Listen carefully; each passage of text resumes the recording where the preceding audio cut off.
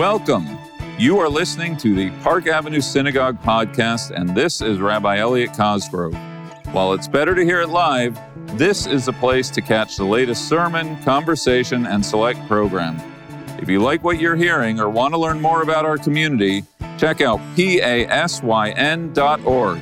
And don't forget to subscribe wherever you get your podcasts to get a notification for our next episode. Enjoy and see you in shul. Hello, everyone. Good evening, and thank you for being here at Park Avenue Synagogue. All those who are physically here in the room, who will have an opportunity to ask questions, all those who are with us via live stream or listening to this in days to come on Park Avenue Synagogue podcasts or some other media vehicle of your choosing. We here at Park Avenue Synagogue have, since October 7th, been keeping all our attention, all our energy on what is going on with our brothers and sisters in Israel, the horror of October 7th, the heroic deeds of the IDF to defend Israel's right to self-determination and self-defense, to see the human dimensions of this narrative, both in our engagement in travel education to Israel, but also bringing those voices here to the Bima, the families of hostages, the conversations we've had with those caring for the displaced, the traumatized. There are so many sub-narratives to what is going on globally since October 7th. And in the last few weeks, we have been watching very carefully what's going on in the International Court of Justice. And that is what this evening's conversation is going to be devoted to. And it is a great, great honor to welcome my dialogue partner. It's not going to be such a dialogue. I'm going to ask you a bunch of questions because you know the material far better than I. That's why we brought you in, Menachem Rosensaft. Mr. Rosensaft, Menachem Rosensaft, was born in 1948 in the displaced persons camp of Bergen-Belsen in Germany, the son of two survivors of the Nazi death and concentration camps of Auschwitz and Bergen-Belsen. Menachem Rosensaft is adjunct professor of law at Cornell Law School, general counsel emeritus of the World Jewish Congress, and a past president of Park Avenue Synagogue. I'm very glad that's in there. He received his JD degree from Columbia Law School in 1979, having received an MA degree from the writing seminars of Johns Hopkins and a second master's in modern European history from Columbia. He has taught about the law of genocide at Cornell Law School since 2008 and at Columbia Law School since 2011.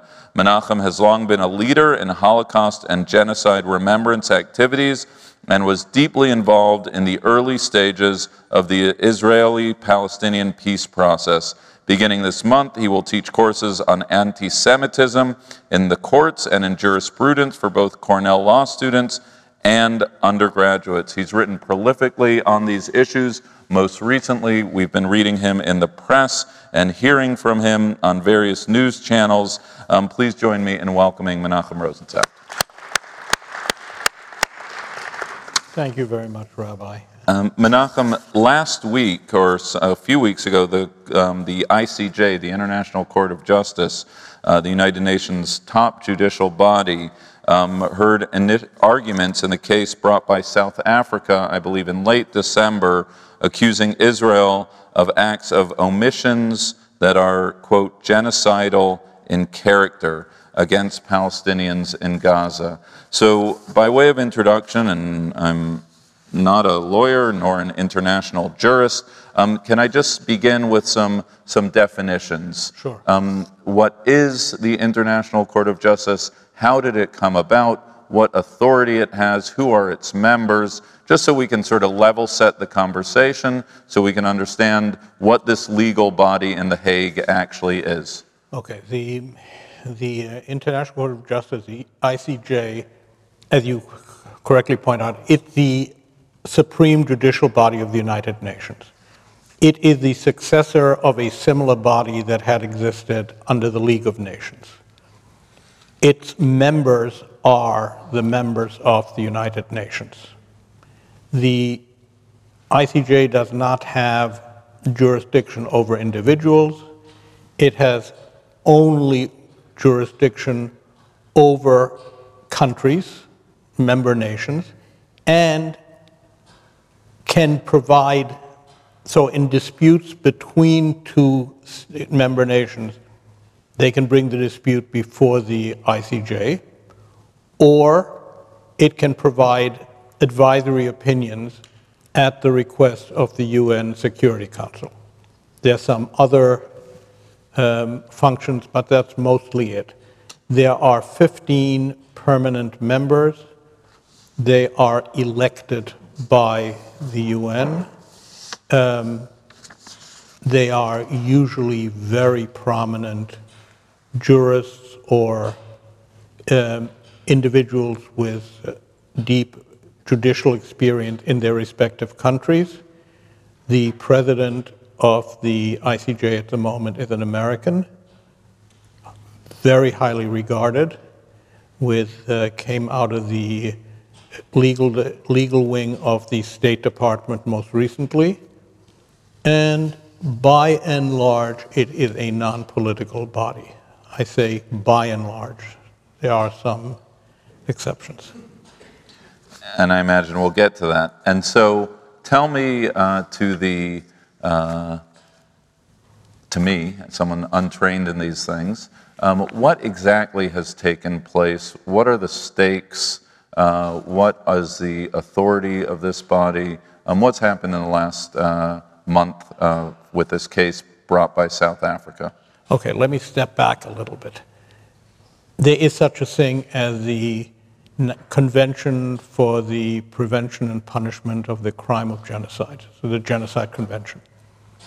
A little bit more on that in a few minutes, but it is the one convention that deals with a particular defined crime. Other crimes, war crimes, crimes against humanity and such, are international crime, but they have no relationship to the ICJ.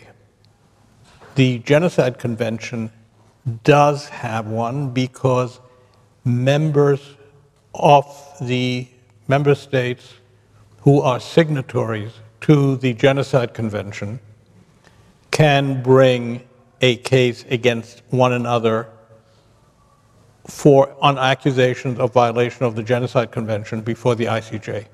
It's a sort of a strange part of the convention, which is why the South Africa, which has zero to do with the conflict in the Middle East, other than being basically a proxy for Hamas, but South Africa could bring its case, and why I believe the Israelis decided that they needed to reply, because this is not a forum that they wanted to dismiss out of hand. Right.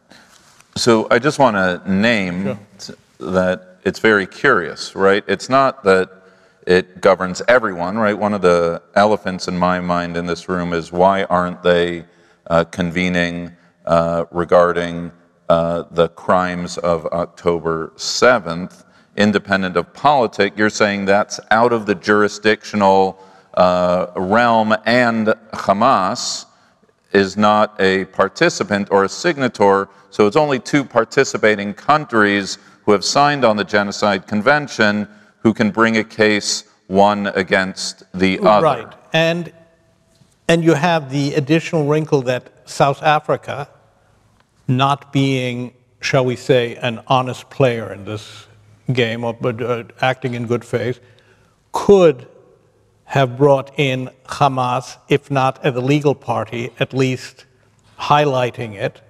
But of course, that wasn't part of what they wanted to do.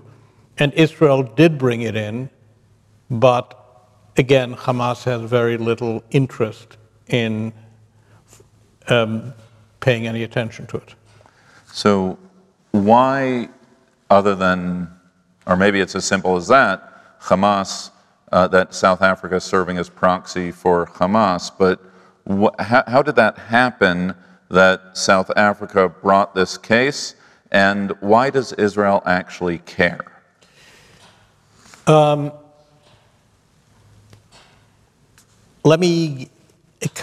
couple of years ago, Ukraine brought Russia before the ICJ. That was sort of a prolonged proceeding. The ICJ issued interim ruling calling for a cessation of hostilities. As I'm sure you know, Mr. Putin basically disregarded it, if he even paid any attention to it at all, and that was it. If you are Russia, you can get away with it. If you are Israel and you care about your reputation in the international community, you don't want to leave the charges go unanswered. What is, again, I'm sort of taking things out of context, but what is very useful is not only the fact that the UK and the US and France have repudiated the South African charges, and Germany, but that Germany have actually asked to intervene. So Germany will now have an opportunity to present a case, present arguments on Israel's behalf. And while a judgment of the ICJ has no teeth, there's no way of enforcing anything, it's not something, you don't want a judgment against you. It's something that comes back to haunt you consistently. So what's part of this bigger narrative that's playing out in the press, in public opinion, right. And it's some sort of it would be a black eye that the international community is seeking to inflict to turn Israel from victim That's to correct. aggressor. Here. By the way, worth remembering, in somewhere, I think it may have been 2004, but I may, or later, I don't remember the time. But the Security Council asked the ICJ for an advisory opinion on the wall that was being built to separate mostly Israel proper from the West Bank, that wall that's going through. And they had hearings. This was an advisory opinion to guide the Security Council, ending in a 13-1 vote that the wall violated international law. Fun fact, the vote against it was the American judge at the time, Tom Bergensol, who was also one of the youngest survivors of Auschwitz and who passed away within the past year. Why am I mentioning it? You have the advisory opinion, 13-1 vote, the wall exists, it's there, and it hasn't affected anything. Would it have been better to be without it? Yes. On the other hand, a judgment of the ICJ, as opposed to other political things, is likely to be a fairly judicial document with arguments that can come back to haunt Israel at different times. And by the way, the presentation that the Israelis made last week, I think it was a week ago today, was actually very solid.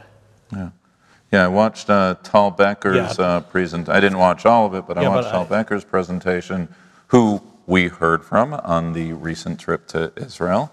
So give us a bit of the color commentary, the inside.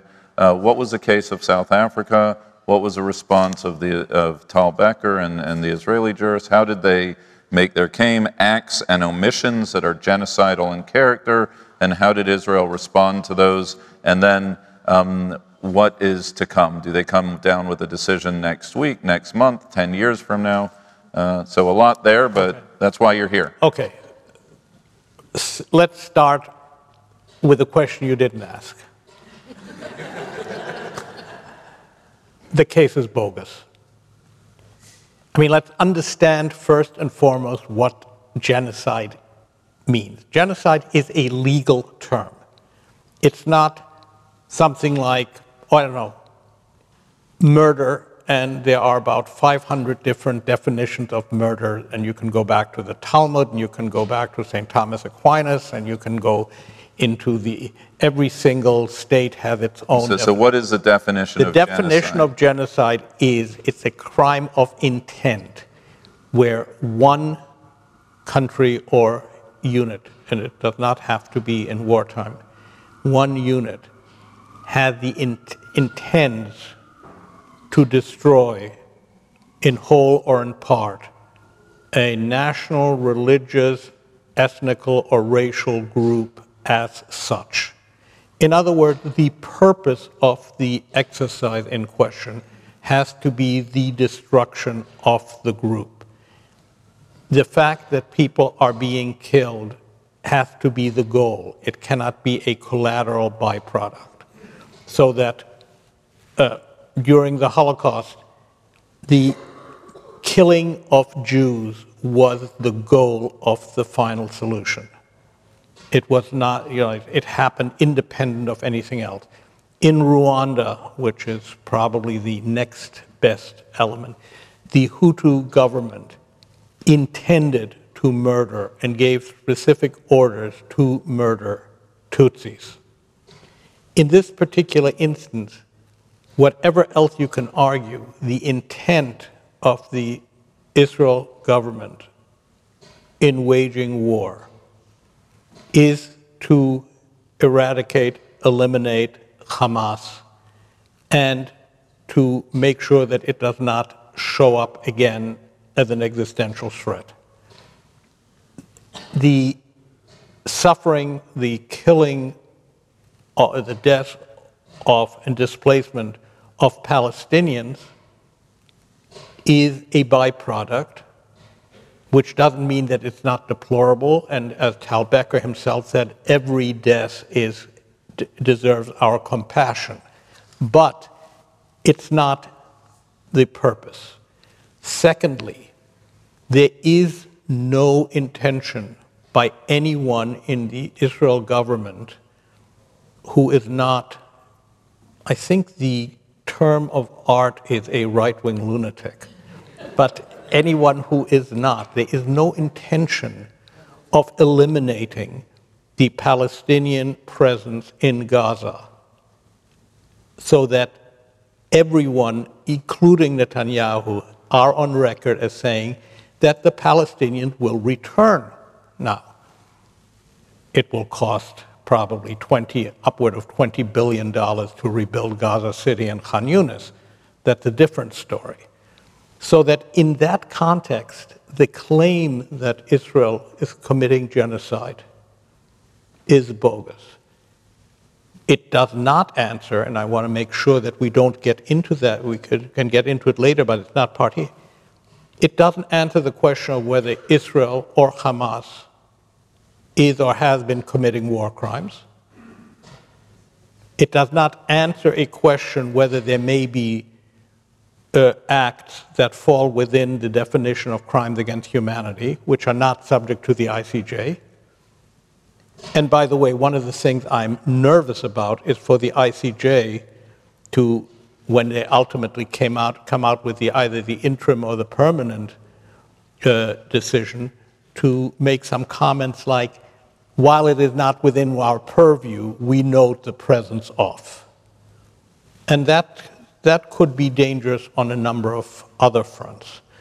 But that's it. Now, what did the South Africans do? They cobbled together a number of circumstances and statements. Well, first of all, they started off by having a kind of by the way reference to October 7th, but then pivoted very quickly that the Hamas-Israel war was a kind of continuum of the Israeli-Palestinian conflict going back to 1948, and October 7th was sort of glossed away. It's just the latest round. But it was the latest round, and the moment you start, and you know that, the moment you start referring to Hamas terrorists as militants or resistance fighters or as freedom fighters, you have couched them as legitimate players. I mean, we all respect freedom fighters and resistance fighters. We are not necessarily as respectful of individuals who murder families in their homes, slaughter children, or rape women and children. So the way that they are portrayed is important. South Africa didn't. But then what South Africa did was to take a succession of out-of-context comments, some just heartfelt, some genuinely offensive, and take those as being indicative of the position of the Israel government. You have people like Bezalel Smotrich and Ben Gvir and others, and who are talking about nuking Gaza, burning Gaza. At the end of the war, we want to have all the Palestinians deported. These are offensive statements, but on the other hand, they are not indicative that they are any way, shape, or form part of government policy. And no, but they are. I mean, I'm on your side. I want to be very clear about this, but they are members of the coalition in Israel. I mean, what was your phrase? These right-wing lunatics. Yes, exactly. Yes, yes. And I think that we can use that as a sort of defined term. I think Judge Schweitzer will agree that we can take judicial notice. But no, the point is they are members of the coalition, and that is a problem. And it makes it more difficult to counter. But the answer is, just because you're a member of a government doesn't mean that you are expressing government policy. And in this particular instance, when it comes to genocide, a charge of genocide, you have to take everything in overall context. Once you, and this is where I'm coming back to, once you accept the proposition that Israel is not trying to destroy the Palestinians, it is not trying to remove the Palestinian from Gaza. The question now is, are the Palestinians going to have a state of their own, or are they going to be ruled by some local administration other than the Palestinian Authority? All that is a political issue, but it contradicts the argument that there's a genocide being planned. Right. Because if there's genocide being planned, there ain't going to be no Palestinians there. Correct. And was that the nature of Israel's response? In large part. It was, number one, Israel's argument is, correctly, we embarked on this war because Hamas engaged in what can only be described as a pogrom on October 7th. And one of the attributes of Hamas is that it is, in fact, a genocidal organization. I don't think we can say that October 7th constituted genocide, because it's, I don't think they went so far as that intent on that particular day. But Hamas's charter defined as its goal the elimination of the State of Israel, the Zionist entity, and the Jews living there between the Jordan River and the Mediterranean, and have that entity replaced by an Islamic caliphate.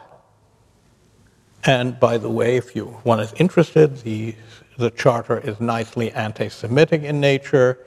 It quotes liberally from the protocols of the Elders of Zion as to the Zionist desire of world domination. So there's enough there for good material. But the fact that Hamas and Palestinians Islamic Jihad perpetrated October 7th, and that Hamas leaders then said publicly on Lebanese television and elsewhere that not only were they proud of it, but they would do it again and again and again, provide Israel with the legitimacy to defend itself and to prevent it from happening, not just again, again, again, but not happening again ever. So that's the underlying minor fact that the South Africans glossed over and that Israel emphasized. Now, Israel also said, well, we are taking all humanitarian measures to protect, to tell people to leave.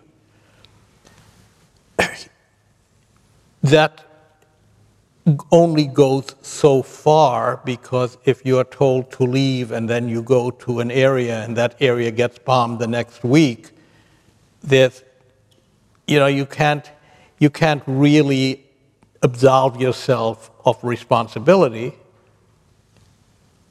but it still doesn't, if you're being charged with genocide, other crimes that may or may not be at issue are not before the court. Right. And do you think, I heard this, it was an op-ed with Thomas Friedman had interviewed Blinken at Davos the other day. And I think there was an offhand, it wasn't the point of the article, but it basically signaled that the rest of the world is on a different loop of information, of social media and news and journalism covering the war, that the truths that we are in a post-truth world, and what you and I see as self-evident and the crimes of October 7th are not, that's not the narrative that a lot of people on this planet are necessarily reading. So is it, I don't know if this is a fair question, but is it ignorance? Is it anti-Semitism? Is it some sort of, you call it a bogus case, that Hamas is using South Africa as a proxy in this. Is it just base anti-Semitism, or that's too broad a brushstroke? Anti-Semitism is part of it. And the South Africans have distinguished themselves, the South African government has distinguished itself in embracing anti-Semitism. The old definition of anti-Semitism, it's to dislike Jews more than absolutely necessary. So in this particular case, the South Africans are embracing the Hamas case with much more enthusiasm than necessary. They received a Hamas delegation in Johannesburg, or in Cape Town, I don't remember which. So that's a problem. The other side of it is, and look, we can't ignore it. At the moment, yes, 1,200 Israelis were butchered. Over 200 were taken captive as hostages. Over 100 are still there. At the same time, we cannot lose sight of the fact that thousands, I'm not going to take the Hamas health ministry figures at face value, but thousands of Palestinian civilians, women, children, infants, have died in this. There is a humanitarian crisis in Gaza. By all accounts, they may be, if food does not get delivered into Gaza very, very quickly, there may be a starvation problem superimposed on lack of medical care, superimposed on inadequate humanitarian relief. That is not Israel's responsibility, but in the context of an argument, whether it's before the ICJ or in the context of a discussion held in Davos or anywhere else, that can't be ignored. It can't, you cannot take the position which you hear occasionally by some Israeli figures. We're just going to go through and we don't care and we're just going to destroy Hamas and never mind what falls in its wake. I mean, I don't know if you saw, but one of the members of the war cabinet, Gadi Eisenkot, who is a former chief of staff, came out very courageously and publicly yesterday in refuting Netanyahu's views and saying, one, we need to go to elections as quickly as possible. Two, destroying Hamas and having victory over Hamas is a pipe dream. It's not going to happen. And we need to start thinking seriously about some form of a post-war reality. And that, I think, represents the sentiments of many Israelis who are not sympathetic to either Hamas or the Palestinians, but who do understand that a continuing crisis in which thousands of people are being killed can't continue, that the image of shrouds in a bombed out hospital, of shrouds of this size or that size, is a political and human disaster that contradicts Israel's persona of wanting to be a democratic state that cares about the rights of all who are living under its umbrella. Thank you. I'm going to ask one more question. For half an hour, they're there, they scream, and then they go home. If you want to do something like that at Cornell, you have to do a 4.5-hour bus ride and come back, and they're not going to do it. The other thing at Cornell is that the administration and the president have been very outspoken, and the dean of the law school, in expressing their horror at what happened, their condemnation of Hamas, and their support for Jewish students, so that there is a bit of safety. Having said that, we had during the week after October 7 was spring break. The following week... Fall break. Fall break was fall break. And on the following week, one of my students in my class on law of genocide was an Israeli who was very upset that when she came back to classes, everything continued sort of as if nothing happened. Class of torts was dealing with torts, secure transaction, everything such. And she asked if she could have some comments at the beginning about it. I said to myself, you know what? I told her, we're going to devote tomorrow's session to discussing what happened and how. And we did. And the ground rules were, anyone can say anything, but it has to be done with mutual respect. And there were students in the class who were sharply critical of Israel, who professed to be anti-Zionist.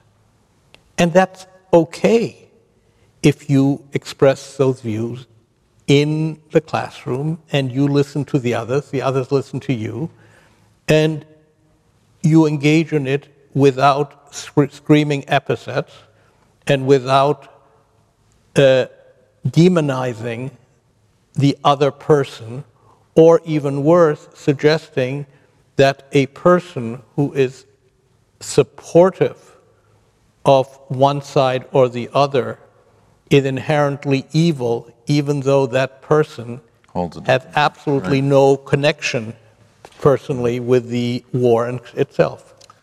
Menachem, you have committed your life to memory, to justice, and to peace, and to intellectual rigor, and we have gotten a taste of that here during this time.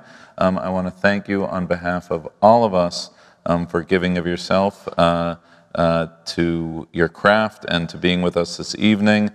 Please join me in thanking Menachem Rosensaft. Thank you. Thank you for having me.